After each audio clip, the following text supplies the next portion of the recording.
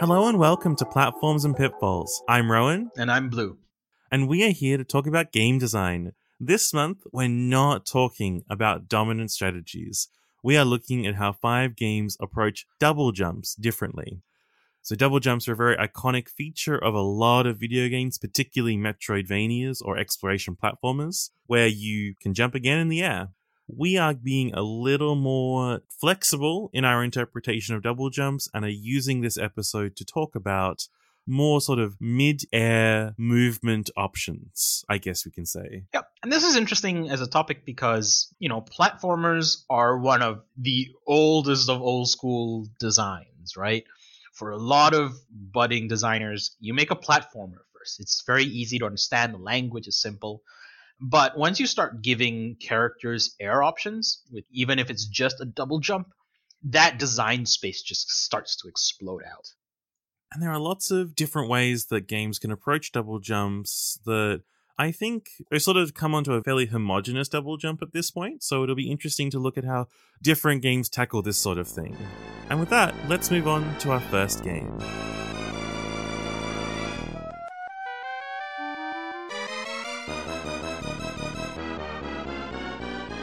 Super Ghouls and Ghosts. This is the third game in the run and gun Ghosts and Goblins series. This is the first where Sir Arthur has a double jump. It was released in 1991 for the Super Nintendo, developed by Capcom, produced by Tokoro Fujiwara, designed by Tatsuya Minami, and Kumio Yamazoe. So, the double jumps in this game are a little different to a lot of modern double jumps in that each jump is a fixed arc that cannot be altered outside of being hit or doing the second jump. So most double jumps are about flexibility and like easy adjustments. This is much more a commitment thing. Yeah. If you've never played Ghouls and Ghosts, but you have played like early Castlevania. Yeah, it's like the early Castlevania jump, but twice. But twice, yeah, basically. And it is a lot harsher than Castlevania. Like, there's a lot more enemies in Ghouls and Ghosts than there are in Castlevania. Yeah, Castlevania is very much a platformer, whereas Super Ghouls and Ghosts is very much a run and gun game. It's more Contra than anything. That's right. And I will apologize in advance. At some point, we're going to call this Ghosts and Goblins, and I'm sorry. I mean, I already dropped the super off the front of the name. Yeah, these things will happen. Which is relevant, but we're talking Yes. We're talking about Super Ghouls and Ghosts, the third game in the series. So one of the things I think that why this jump works really well for this game is that it's very important to be able to change which way you are shooting while moving. So there needs to be some way to move independently of aiming your shots, and jumps are fulfilling that role. And a lot of the enemy design and boss design kind of revolves around kind of retreating while attacking, I felt. Or being able to like do a jump in to start attacking and then jumping back and continuing. And I think that the designers for this game had a very good understanding of this idea, because even the enemies that don't need you to like retreat are placed at various points at elevation, so that you do have to think about, oh, how do I hit them? Well, normally I jump.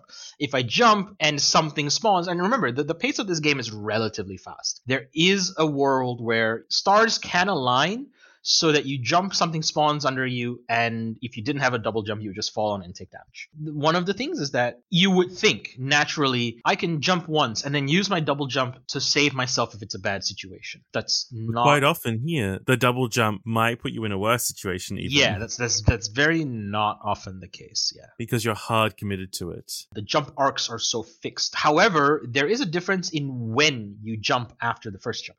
Yes, like if you jump at the peak, you'll sort of more or less continue the same thing. Doing 2 jumps almost very quickly, very quickly is very different again. So there's lots of micro variation, and there's a very good Gamasutra article that is kind of the inspiration for this entire episode. That'll be in the show notes, that goes into more detail about the many different arcs that you can create from this system. The really cool thing about this game's design, in my opinion, is how you can get such an analog feeling double jump out of very fixed arc commitments. Yeah, it's very fascinating because you would not think that this allows a lot more freedom than maybe some of the games we talk about later because of its limitations. Make no mistake though, this game is hard. This is from the era of coin churners. Like, it has the sensibilities of an arcade game that is trying to take all your quarters. Yeah, and so a lot of the fun moments with this double jump are also those coin churning moments. So there are a number of instances where you can pick up extra points, but doing so requires very clever use and very precise use of the double jump to basically throw yourself into danger and double jump out of danger at the last moment. Yep. Lots of money bags just over a spike pit or above a bottomless pit that are very scary. But it's fun to push the double jump that far, at least in the modern play setting of having save states. Yeah. And this is the thing, right? Like, back then, those money bags would be so valuable because 10 of those is one more continue. Yes. And that is, in a game that's harsh, in a game that's designed to eat quarters, a continue is very, very, it's a huge currency. Yeah, it is. And this game has no password save or anything like that. There is an in-game cheat, I believe, for level select, but you got to do it on one set of lives, basically. Another component to the double jump that really complements it is the variety of weapons you have. We won't go into huge detail about the types of weapons in the game, but the weapons themselves also have non-traditional arcs, right? You have a couple of weapons that just fire forward, very easy to understand, the lance and the daggers. You got a few that fire just you throw them in an arc and then they do some fire on the ground. So the fire specifically, which is just this bottled fire that is thrown in an arc. Because it's thrown in an arc, sometimes you need to get height to be able to hit something a bit further away or a bit elevated. And it really makes you think about how you are going to use your jump to approach an enemy. A lot of the enemy movement in this game is very simple, and that's for very, very good reason. One of the most annoying enemies to deal with is the red armor. The gargoyles that are the iconic sort of villain of the game, I guess. Correct. And one of the reasons they're so hard to deal with is because they feel like they have a more organic movement. They can occupy very many spaces of the screen, sometimes ignoring bits of terrain that you have to respect because they can fly. And hitting them requires usually some clever double jump shenanigans to actually touch them.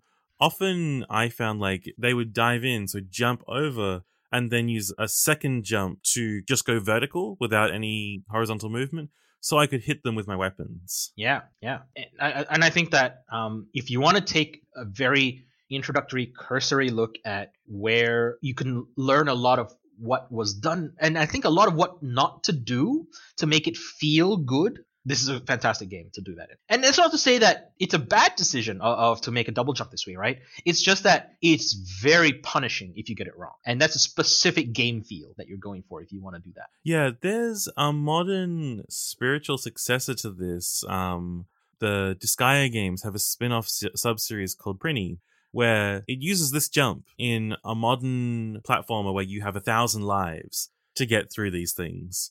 And you really do need 1,000 lives to get through this sort of thing in the modern day, I think. Yeah. They're hard. They're hard games, and they're very cool. They're very cool. I will say one thing that caught me off guard, I would say. The double jump is not a jump in the air. The double jump can only be activated off a jump. Yes. Mechanically, what this means is you cannot walk off an edge and then jump. You sink like a rock the moment you leave the ledge. That's rough, yeah. That's really, really rough. One of the other things that's interesting about this jump is that the arc is not stopped by objects. So, for instance, if you do a forwards jump up against a wall, and by the end of the jump you are slightly over the wall, you'll continue moving forwards once there's no obstacle in front of you. It's not like you run into an object and then you can't keep going forwards anymore. You're just stuck up and down. Yeah. Which is something that I had expected to happen here because I knew this game was vicious and punishing, but actually was generally a nice, surprising bit of kindness on its part. Sometimes it also killed me because everything can kill you. I think the most common pitfall in this game is probably over jumping a platform in the opening 5 seconds of the game. Maybe not the opening 5 seconds, Yeah, but but yeah, there's a opening lot of minute. moments where over jumping things Yeah. is the big issue. Yeah. Especially later when you have more intense platforming challenges where you have a very small space to land on. That is not a single neat jump away. And I will say this about the game.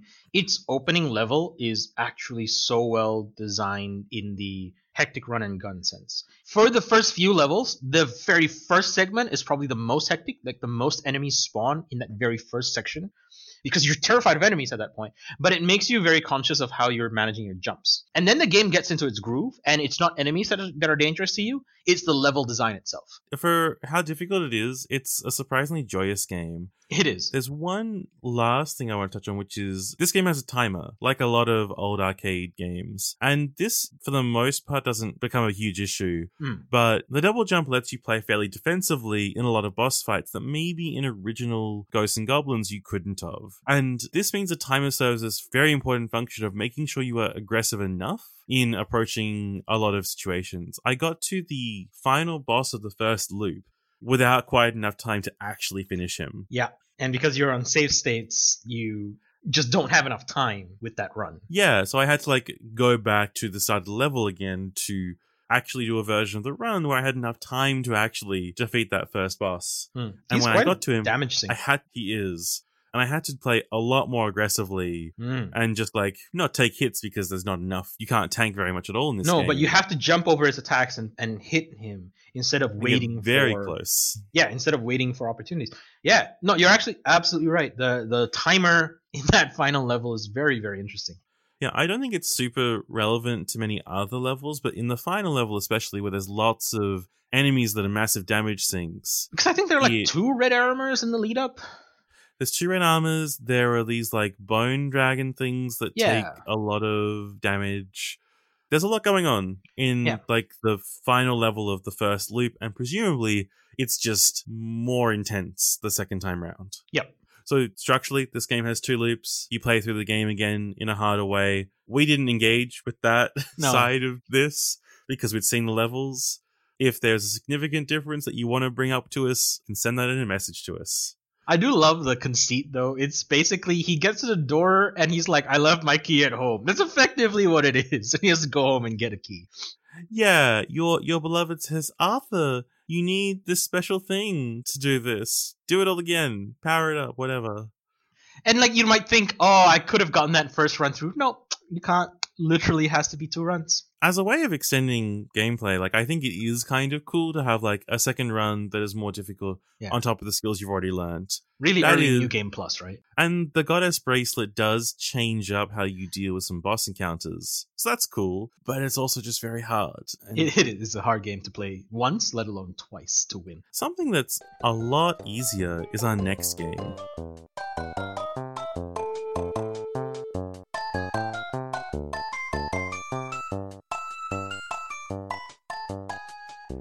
So there are a lot of Mario games that we wanted to talk about, and so we're going to kind of cheat here and say that we're talking about Super Mario All-Stars, which is a remake and collection of Super Mario Brothers, Super Mario Brothers The Lost Levels, Super Mario Brothers 2, Super Mario Brothers 3, and also often including Super Mario World, all of which developed over a number of years by Nintendo EAD.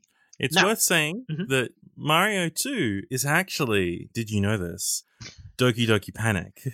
Correct. One of the most infamous did you knows in gaming. Let's add on to that a bit. There actually are some differences to the American Super Mario Brothers 2 over Doki Doki Panic. I do not know what they are offhand by heart, but there are actually some minor differences once the localization was slated to happen. That's right, and part of that is completion requirements. So Doki Doki Panic is a lot more intense in what it expects you to do on one set of lives, and I believe it has a true ending that requires finishing it with everyone, as opposed to just one character. So not a straight up just reskin. Yeah, there are a bunch of little minor physics things as well, I think. Yeah, that's right. Slightly change it. But that obscure trivia that nobody knew before is not why we're here. No.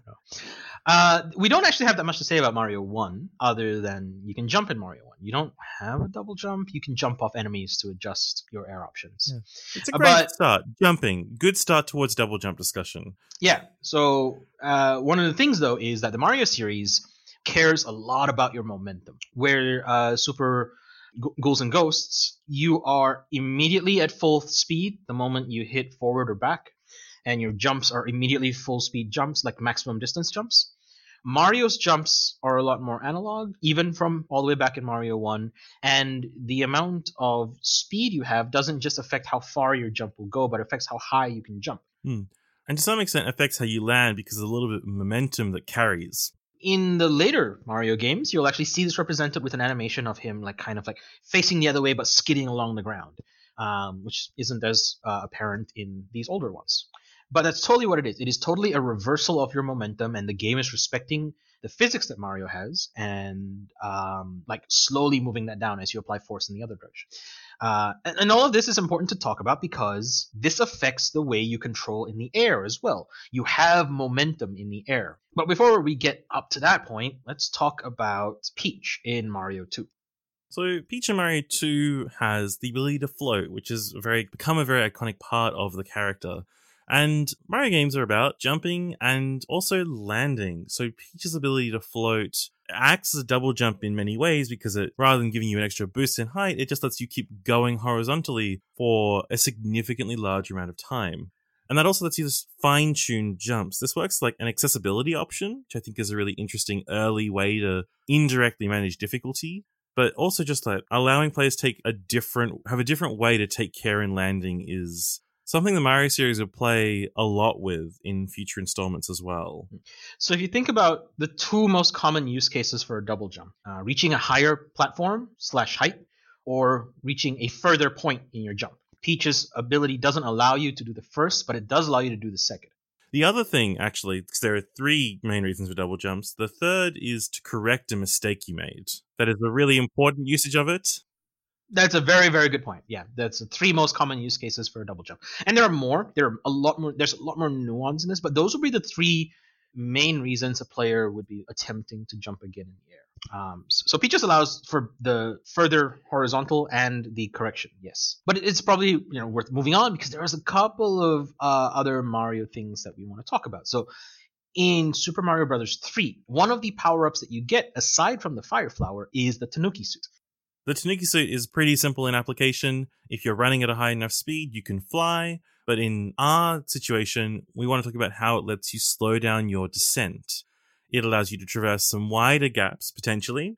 But the important thing is that it lets you fine-tune where you land. And Mario 3 has a lot more momentum than Mario 2 does, because it's a more traditional Mario game from the outset.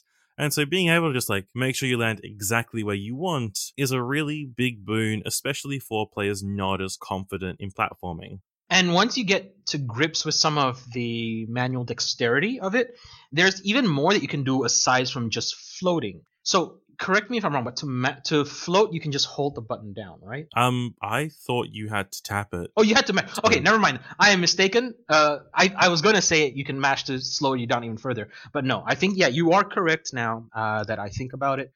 It might well be that in the new Super Mario Bros. Games with Tanuki Suits and things, that you can hold it. Maybe that's a Mario Maker thing. Maybe. But yeah. The Tanuki Suit allows you to slow fall very similarly to Peach, but... Well, not really. So Peach's thing is that she's at one height, and then she starts being at a height and falls. Right. Tanuki Suit is much more... Glide. You gracefully descend. Yeah. But you are always losing height. That is a very important distinction. It is, and I meant that more in the case of a similar use case to Peach. Yeah, you're getting further but not higher. And the flight of the Tanuki Suit at maximum speed is a relevant component to Mario's air options. But I think we see a better version of that use case to talk about in Super Mario World, where replacing the Tanuki... It really feels like a direct replacement to the Tanuki Suit is the cape. Which is maybe my favorite of the Mario flight options. Yeah. I find this so satisfying to do. Mm-hmm. But yeah, the cape, you can use to slow your descent by holding a button, unlike the Tanuki Suit. Maybe that's where I was getting it from. But also, you can just fly. So when you get high enough, you can open up your cape and do some physics shenanigans like dip down, dip up, to basically fly across most levels in the game, actually, if you're good enough at it. Yes. There is a small frame window where you can gain height while flying with the cape, and a more lenient window where you can maintain your height with the cape, and you just kind of float in the air. In this state, I believe that when you spin, because you can spin while in this state, there is a chance for you to turn the other way as well. I think so, and like some speedruns, like that is a big concern when doing that sort of stuff, right? Yeah. Like, and it's. I don't think we've quite figured out the specific conditions to force it to happen and therefore avoid it. But there is a chance that if you do a spin, which is a move that was introduced in Mario World, Mario Spin, while flying, you can reverse the direction of your flight. I've seen ROM hacks that make it a consistent thing, like a ROM hack that's designed around cape flying and cape physics went out of its way to implement code to guarantee that every time you spin while doing the float, you turn around. But there are a few other jumping options. So the cape lets you adjust much like Tanuki Suit, which is, it's a good system. We've seen it work. Great. It has two other things that I think are worth pointing out. The main one I want to focus on, though, is Yoshi, I think. Because Yoshi, as a double jump, is really interesting, I think, because you need to set it up. You need to have Yoshi, which you can then jump and then jump off of Yoshi's back in the air, which leaves him behind. So often players will see a coin they want, use this, and then jump back on Yoshi, and no problems. Everything's fine. But the game rather iconically has a particular a particular exit, that in order to access it, you have to jump with Yoshi in a way that Yoshi will fall into the pit below you. And it's the only way to access this, unless you use elaborate shell jumps and very good speedrunning techniques and such, I'm sure. My point being, this jump is a setup and it's a cost. Unlike other things, it's not just free once you have access to it. You potentially lose the thing that's giving you the double jump. Yep, very limited amount of double jump in that sense. And the Yoshi is also it's basically you're paying with health almost, because that Yoshi counts as a free hit and a reusable free hit as well.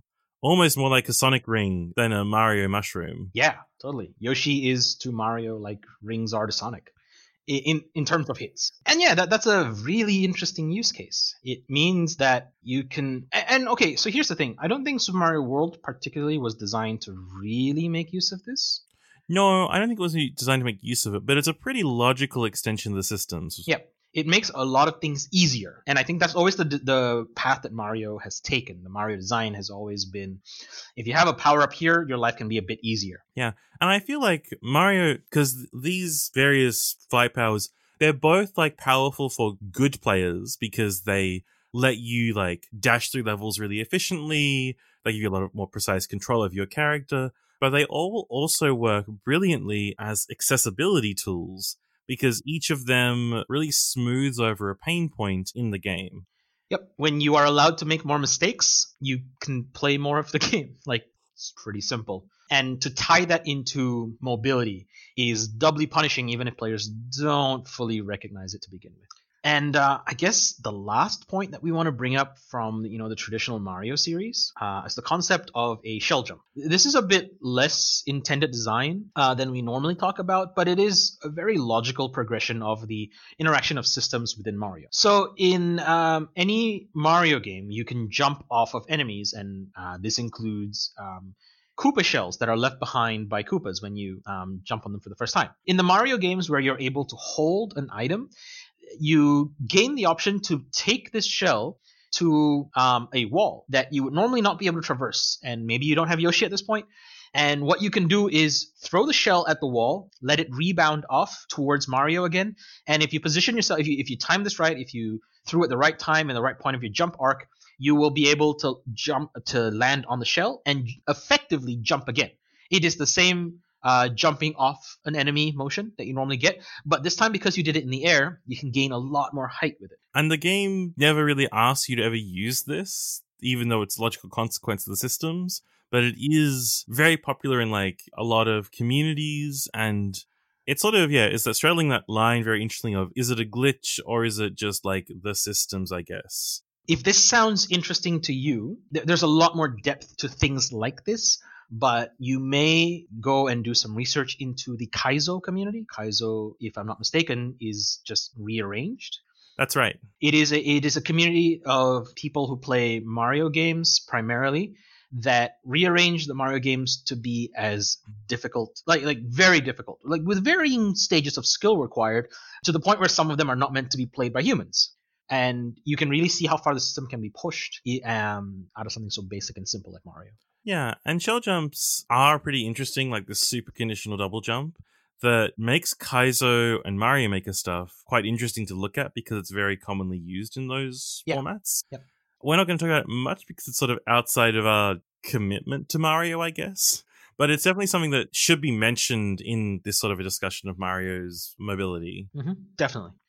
And that's a lot to say about Mario, but I think that is about all we have to say about Mario for now. And let's move on to his counterpart.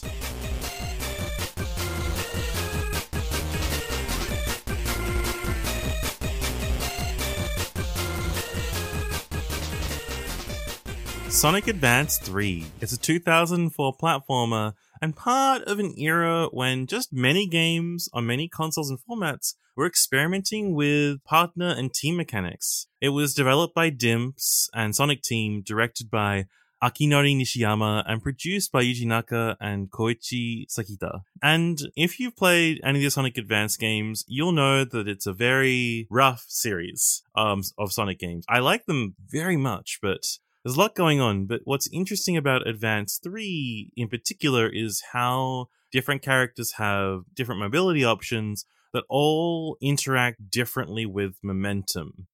And sometimes the characters that you partner with can impact what your air options are, basically. But let's quickly run through the 5 characters and their main sort of movement conceit. So Sonic can go fast, but his aerial thing is that off certain springs and grind rails, he can do tricks. Basically, he can get a little bit of an extra forward jump or upward jump after certain specific conditions, which he can only do if Tails is his partner. Tails has flight, and the thing about flight is that it completely cuts out any vertical momentum, but it maintains all horizontal momentum, meaning that if you have got a lot of speed, you can use this to go across a long distance, but you can't use it to correct if you want to not be going forwards, basically. Yep. But if you're about to fall into a pit of spikes, you can use this at the last moment to be like, stop, and you'll be fine. Knuckles has a glide that more or less maintains his forward momentum and just drastically decreases his downward momentum. Cream is where we start getting some more interesting variation here, which is she has a flight much like Tails, but it's a much faster flight that is more momentum based, as in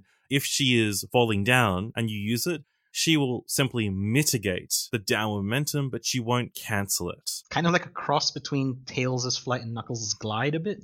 A little bit, yeah. Although Knuckles is a bit more severe in its reduction of downward momentum than Cream's is.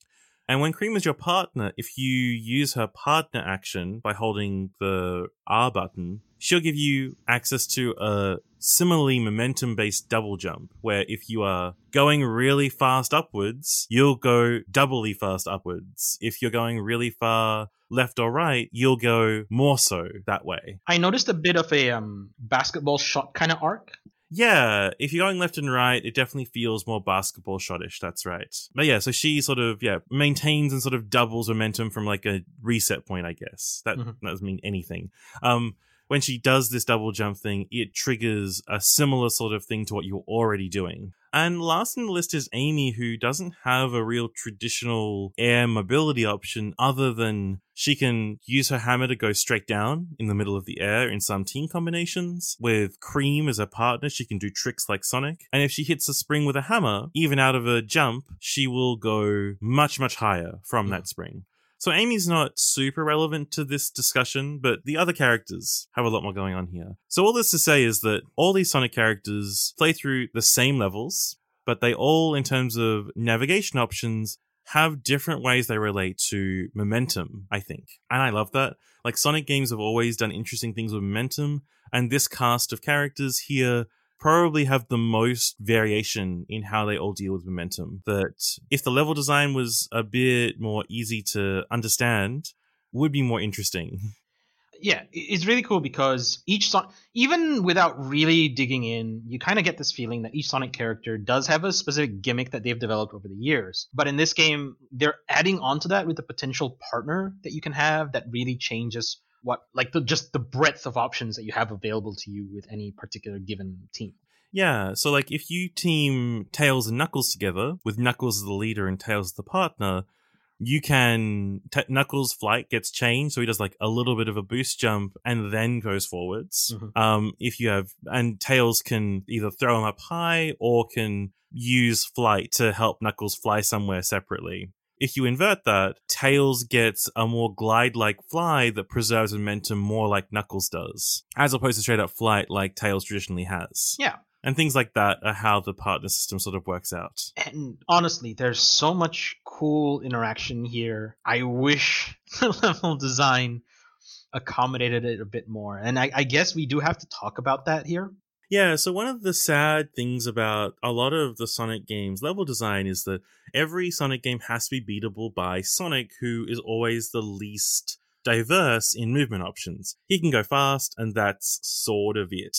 Like, the tricks that he has in this game are sort of a substitute for his movement options, but ultimately he has to be able to get through them, which means that the levels can't ever really request that you use a certain character's abilities. The game does have Chow to find in each level. Each level has, I think, 2 or 3 Chow to find. And upon collecting all of them, you get Chaos Emeralds, which let you see the true ending. But, so those things often have, you need X character to actually traverse the level to get to this point. But actual straight up progression doesn't ever really request this of you. And of course, this isn't a fully limiting factor, right? Because one possible way to design it, which I believe this game does do a bit of this, is just giving alternate routes. Yeah, Sonic games always have had a lot of alternate routes. Yeah. That all still tend to be accessible by Sonic. Yep. But I think that if the game had committed harder to, you can only do this if you have this team, that would make it feel a bit better. Yeah, the closest it has to that is there are a lot of sections of the game that are behind a strength wall that only Knuckles or Amy can break through. Yeah. And those are always, it's kind of a double-edged sword in this case. I know how to say things. Yeah. In that those things like, oh yeah, I could have used this way to this partner pair to get through this thing. But ultimately it ends up feeling a lot like keys. So while the momentum is cool to play around with all these things, generally you find that there are a few set patterns you'll fall into. You'll find a team for exploration. Yeah. Probably Knuckles and Tails. Yeah. Most controllable, lots of distance that you can cover in the air. And you can get through the strength barriers. Yeah. You'll tend to focus on Sonic and Tails for speed because with Tails as Sonic's partner, he can get a bit of flight options in there, and Sonic with his speed and tricks can navigate a level extremely quickly compared to other options perhaps. And then for bosses, you'll probably go with Cream and someone because Cream has a homing attack that is very good and safe. So yeah, this is sort of one of those mixed bags in a sense of like, it's got a strong core system here that the level design sort of fails to support, which is the unfortunate thing. I will also add another thing to this. Double jump is one tool in, well, not just double jump, but all these air mobility options. They're one aspect of adjusting mobility. And mobility and exploration is really cool and interesting if you can see enough of the level. And I think that's one of the other like small failings, which is, I think, a really good lesson to learn from. I think it's just too close enough for me to really feel confident in making blind jumps. Yeah, that's definitely true. And if you watch a YouTube series called Game Boy World by Jeremy Parish, he does a lot of like chronological looks at Game Boy games. And just the use of space on a Game Boy screen is a continuous issue for the entirety of the original Game Boy and even up to the Game Boy Advance. Like, it takes a long time for developers to work out how best to spend screen real estate. That these movement options, because Sonic is fast and these movement options get you in a lot of different places, it's hard to know when you'd want to use these things. Yeah, and the, I guess, substitute for having a more forgiving camera is learning the stage layout by memory. Yeah, which is a critique of Sonic Advance 2 and 3, that These games are too fast and too zoomed in to like just know what is going to go on in the level before you do it. Now, this is not to say that you should zoom out as far as possible to make your movement options like very useful, right? That is not what I'm trying to say here at all. Yeah, there's a balance though. There's a certain balance you want to strike where you don't want to ask too many blind jumps or too many blind leaps of your player, especially if you have a lot of forward moving abilities. Because when you have all those blind jumps, you don't know what movement option is actually going to help you out. Yeah, that's right. Because in Sonic Advance 3, there's a lot of times where I might have thrown myself out and like, I don't know if I'm falling into a bottomless pit or if I'm supposed to be going this way. I might start a glide just to run into a wall that I was supposed to just be somewhere lower at. So even if you have the best feeling air options, double jumps ever made, if you don't design the level and even design the camera well enough to be able to make use of it, it's going to feel a bit like flat. And that's a like really good lesson to take from this, because otherwise, these are really cool movement options. Like, you very rarely see these angles, momentum preservation in video games. They're just not easy to implement. In a lot of double jumps, things are much more, you do a jump and the next jump will be its own set of momentum. Maybe you get a little bit of forwards momentum and speed, but a lot of it's pretty resetting, especially in Metroidvanias. Yep. Which our next game is one of.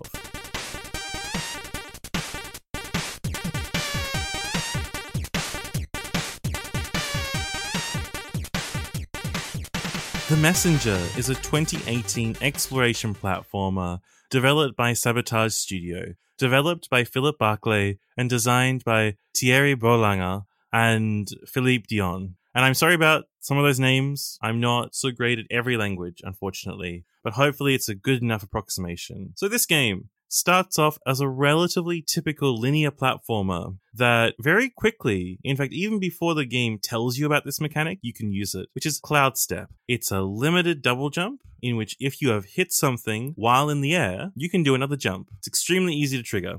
There are lots of lamps and things in the environment that are not enemies that you can use to trigger it, but also you can use it to attack an enemy in the air or attack a projectile of an enemy in the air, and then do an extra jump. It's pretty simple in terms of concept. Each jump is independent of the other jumps, and these jumps do not carry forward any momentum of a previous jump, and they do not maintain any momentum from anything else, basically. The game itself doesn't carry too much momentum. Like, you can turn on a dime, you can just turn around midair and control yourself quite well throughout any instance of the game. There's a small grappling hook, and that's sort of like the most momentum thing that I feel like you get if you do like a glide from it, and that's about it. Mm-hmm. I think one of the really interesting aspects to Cloud Step is the fact that majority of your enemies are one-hit kills, which is not only nice for players because you hit them once, they die, but it means that if you're going for a Cloud Step move, you have one chance to get it right. Yes-ish. Because the thing is that for any part of the map that the designers want you to Cloud Step your way past obstacles, there are usually objects you can hit that are static in the background, basically. And usually lit up lamps. That's the way that the game identifies this is a background object that you can hit, is usually that it is a lit up object like a lamp or something. So for the intended Cloud Step paths, 100%. But you can Cloud Step, not in unintended ways. They're all like very, very intendedly placed enemies for it. Yeah, the designers have talked a lot about in interviews that they want people to do ridiculous stuff in Cloud Step, and that many levels have a deliberately planned path that lets you do a more efficient walk through it if you Cloud Step the dangerous way rather than the safe way. But what I mean is that if you go for that dangerous way, oftentimes you have one shot at it. Yes, that's barring right, a screen reset. And here's the other thing as well. The game respawns enemies effectively the moment they're off screen and you walk back on. Yes, which can get very frustrating, but is also very convenient given how Cloud Step functions. And I guess we should add on that one of the very early upgrades, which most players will get straight away, I think, is the ability given the pricing of upgrades, it's one of the first at least. Yeah, certainly. Is the ability to just attack projectiles. I wonder about that being an upgrade. It's sort of like, I get it because they want players to spend a little bit of time in the game being maybe a bit afraid of projectiles to instill, like, be careful. But it feels like it should just be a core verb. Like Cloud Step, you can trigger before the tutorial for Cloud Step has occurred. It feels like maybe this should have been one of those things too. I think it makes sense here. So I can see arguments both ways, and my argument, designer-wise, for why it is an upgrade is to make it a conscious choice. So that players like have sat down and seen like, oh, I can do this. Yeah, it gives players a very easy, I figured this out on my own. Because the game doesn't tell you can cloud step up projectiles, it just says you can hit projectiles now. It just tells you can hit projectiles. So there's still that moment of being really clever. And so I've played through the game a full run once, and I replayed a bunch of it for prep for this. And playing through it, knowing how this whole thing works is just like, wow, you can just do so much. Like doing the paths that are planned but not the default paths is so satisfying. It's like you set up a pattern, you see it coming, and you do like hit projectile jump, hit enemy jump into secret area, get lots of currency that generally is not that useful, and feel good about having gotten there. I have issues with some Metroidvanias in that many of them feel like collecting stuff is essential. One of the nice things in the Messenger is that most things you find are not that important, if that makes sense. So it's like you either get power medals that don't pan out to being very useful, but they are a little useful if you get them all, and extra currency, which you will just accumulate a lot of as you play, so missing out on some bursts of it here and there isn't that valuable, or isn't that consequential, but is nice if you are struggling. And I think that like makes the cloud step getting you to cool places more fun rather than like feeling necessary, which I think is a good balance for what is a fairly difficult game initially, at least. So a very obvious question to me is, how does this compare to just a normal double jump, right? So what's really different about it compared to other double jumps is that it's you don't initially have a double jump, you just do a single jump. And you have to engage with something to get the second jump. And I think it's that the double jump is dependent on you doing things. And as long as you keep interacting with stuff, you can keep double jumping. And a bunch of the later puzzles actually have things like you hit a switch. And what the switch being hit does is it pushes the switch up higher. So you do hit switch, jump to meet the switch, hit switch again, jump to meet the switch. And you might chain 5 or 6 jumps through pushing the switch up with continuous hits. Another way to look at this is it's a double jump with more steps, right? Now, one of the consequences of this is that it adds a small price on the double jump of dexterity from the player. Instead of just jump, you now need to be able to jump, attack, jump. And often the timing can be a little harsh. Like it's often for like the plan pads, just like jump and pretty quickly do the second jump after hitting something. So I found, to me personally, to use this like a traditional double jump, even when the enemies are positioned absolutely correctly, you needed to effectively roll attack into jump. The game is built well, and so the inputs come in and are very responsive. But if you have any kind of delay between pushing attack and your second jump, for example, the delay that would be involved between a thumb pressing a button, lifting up, and then pressing the next button, that's actually enough for you to fall a decent amount already from the peak of your jump. So to get a double jump where you jump off the peaks, you need to just roll the attack button into the jump button. Like, this is not a pro or a con. This is just something to consider when considering the design of Cloud Step and how it's been implemented in the Messenger. Very interesting, and not necessarily a bad thing, but it is a cost for the player to absorb. Yeah, if you don't get onto a technique like that pretty early on, it can make the game a lot harder. I am blessed with wide, fat thumbs, so that's very easy for me to do. But if you were more slender in the thumb department, it might not be so easy for you. The game later does give you a bit of leniency by giving you a glide suit, which you can do a downward attack from that basically allows you to sort of stay hovering above a lamp and sort of keeping your double jump ready for when you want to commit to it, which is useful, although the finger gymnastics to maintain that are also not trivial. You need to be holding A while pressing B, which is, not trivial for many players. And then to actually access the jump is letting go of A and pressing A again. I only bring this up because for any of us who are, very used to platformers, very used to video games, all of this is sensible, easy, and effectively just one small learning process away from becoming second nature. Just want to reiterate, this is not a given. If the Messenger was someone's first platformer, that learning process will be a bit harder. And I mean, the Messenger is very much a game that is trading in like meta expectations of what games should be. A lot of its humor is derived from This is what games are like, isn't it? You know what to expect here because you've played games like this before, right? I guess it sets up that expectation of not being your first platform, but it's definitely an interesting point that this is very much not an ideal first platformer. But our next game may not be an ideal first platformer, but it is an interesting one if it would be.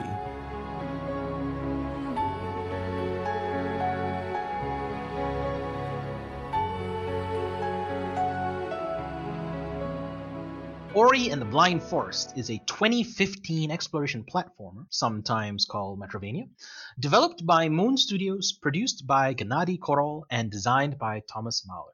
I do apologize if I got those names incorrect.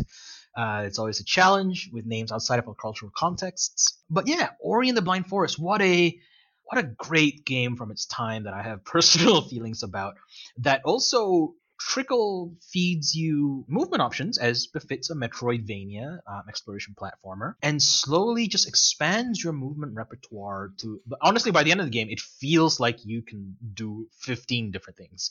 That's not true. That's not the number. You can only do about 10 different things, actually. Yeah, but it really feels only like 10.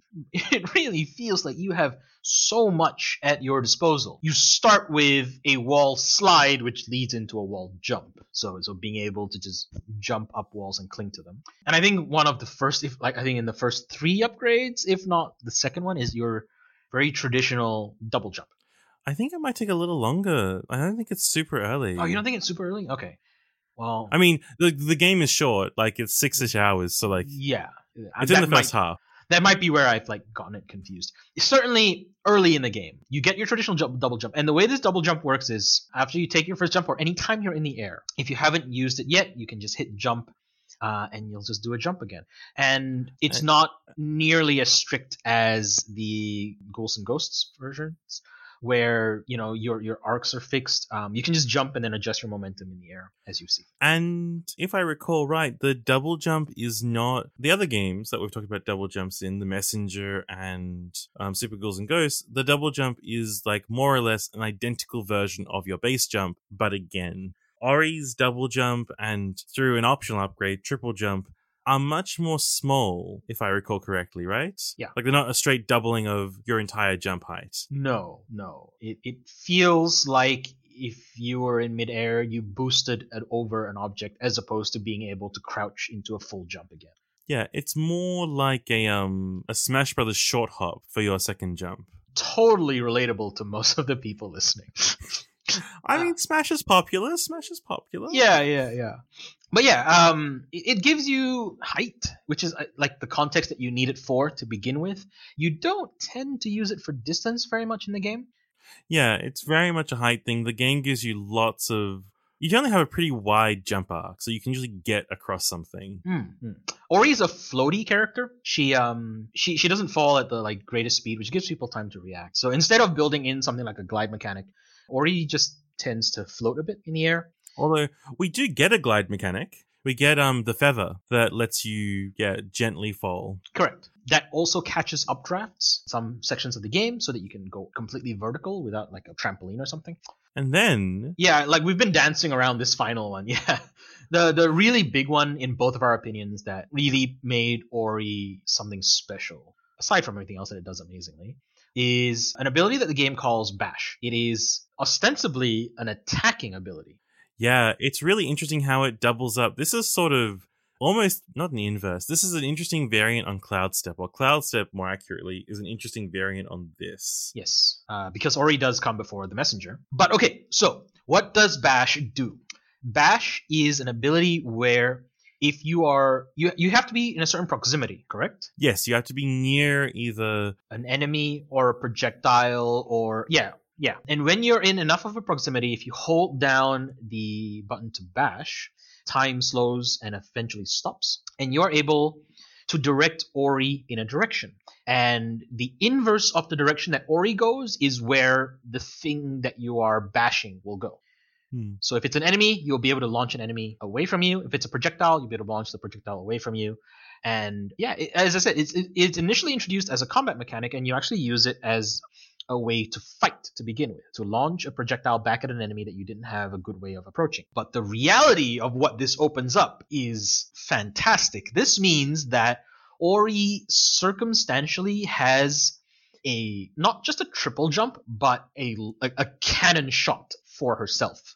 And a chainable cannon shot that is not only offensive potentially, but also defensive, because Ori doesn't have a lot of like classical defensive options. So they can just simply grab a projectile to get it away from them, regardless of using it to attack something or not.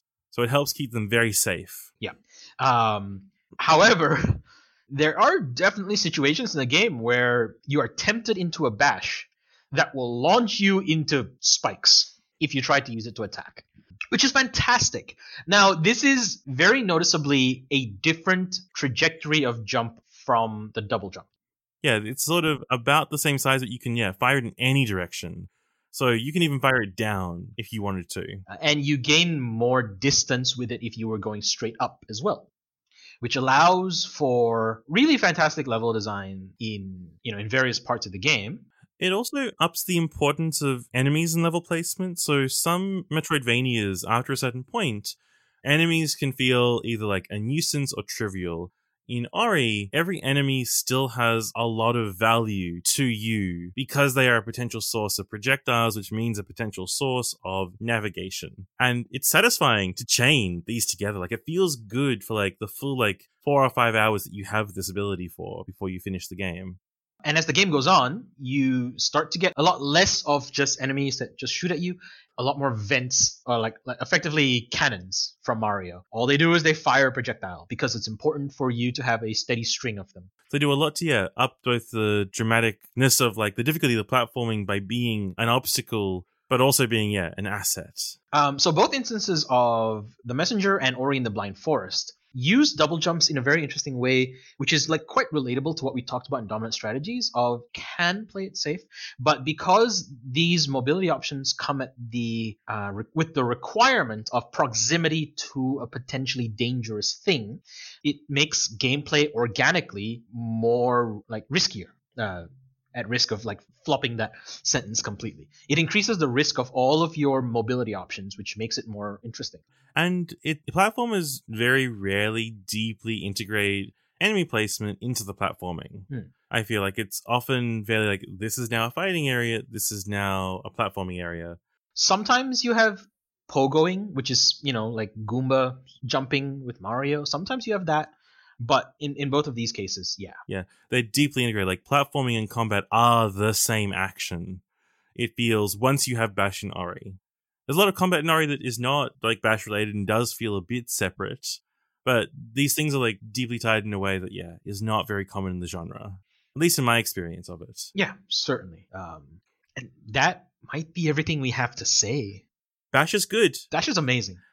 That is amazing. I guess we have a bit of time. So I'm just gonna say this: Ori is a beautiful game, and it's a beautiful sounding game as well. When we talk about it in a mechanical sense like this, there isn't that much of an opportunity for you to kind of get that. If you haven't yet and you want to check out Bash, please do so. And if you do so, check out the beginning of it as well. I think it has a fantastic opening sequence.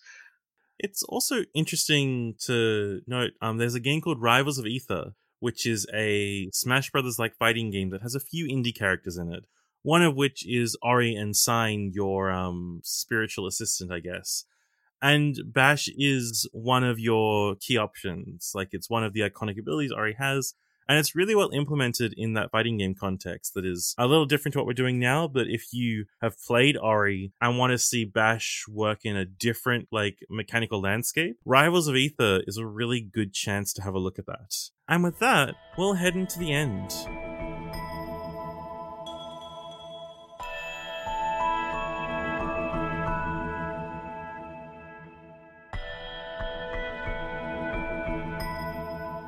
So, let's review what we looked at. So to start with, we looked at Super Ghouls and Ghosts. We looked at fixed arc double jumps and how they can play into changing up how you approach situations, and how maybe lack of flexibility can create more flexibility and encourage you to take routes and paths that you may not have otherwise done. We then moved on to the Mario series, specifically looking at Super Mario All-Stars to cheat a number of games in. But across those games, we saw Peach with a float, just maintaining height to extend the distance that you can travel off a jump, the Tanuki suit and a glide, the cape from Mario World with the fly, Yoshi enabling double jumps. And then we looked at Sonic Advance 3, which takes the classic Sonic characters and has each one with pretty distinct momentum options for their air-based movement. So we have things like Tails' flight, maintaining horizontal but not vertical momentum. We have things like Cream's flight, which maintains all momentum, and various other momentum options that all change how you fly and move about in the air. Then, moving on to the Messenger, where double jumps were a triggered resource. If you attack something, you can maintain a jump to keep going somewhere else, encouraging you to more directly use enemies as a method of navigation, as opposed to simply an obstacle stopping you from progressing. And finally, Ori and the Blind Forest, where Ori has a very traditional moveset with just a typical double jump, gaining a bit of height, some wall jump and cling. But the introduction of the very unique bash mechanic, allowing you to, very similar to the Messenger, use an enemy, but also apply that enemy / projectile as an offensive ability, and really combining the two aspects of platforming navigation with combat. Which is a lot to say about, 5 very interesting games, games that looked at double jumps or air options in, how we can change them to make it more interesting for the player. Astute listeners will have realized that this is all primarily 2D. While developing the list for this series, for this episode, we initially had some ideas for a couple of 3D entries as well, but realized that, look, even if we just nail it down to just the 2D, we still have a lot of very interesting gimmicks / mechanics / implementations to look at. So we focus on 2D this time, and there may be an episode for double jumps with 3D in the future. If you have an idea of a game that you'd like for us to talk about and explore in that context, do let us know. Yeah, I think we've got a few ideas what would go in that sort of 3D double jump box, but I don't think we have a full list yet, and I think it'd be fun to get some ideas from other people, especially maybe more recent 3D double jumps. But yeah, thank you everyone for listening as always. If you want to talk with us about anything we discussed, correct us, suggest games that maybe we missed for this topic, you should tweet at the show at Platinum Pit. We always love talking about these games even more. And you can also find our personal Twitter accounts in the show notes. If you aren't one for Twitter though, we have a Facebook page and an email there in which you can contact us through. So this is a bit new to us, but we'd like to start asking you, our fans, to share the show a little bit. We really enjoy doing this, but we would like to reach a bigger audience if we could. So at present, the only way to really do that is word of mouth. So if you had a topic that you really enjoyed, maybe share it with a friend. And to finish off, we're changing up our ending from being fairly mysterious and a bit unsolvable to being very direct and easily followed. Next month, we're looking at sequelization. And the titles we're talking about are Risk of Rain 1 and 2, A Link to the Past and a Link Between Worlds, Street Fighter 1 and 2, Mass Effect 1 and 2, and of course, the Disgaea series. If you have any thoughts on these titles and how they manage being sequels, we'd love to hear your thoughts and include them in the show. You'll have up until the end of July to submit anything that you want us to hear and mention on the episode. And with that, thank you for listening.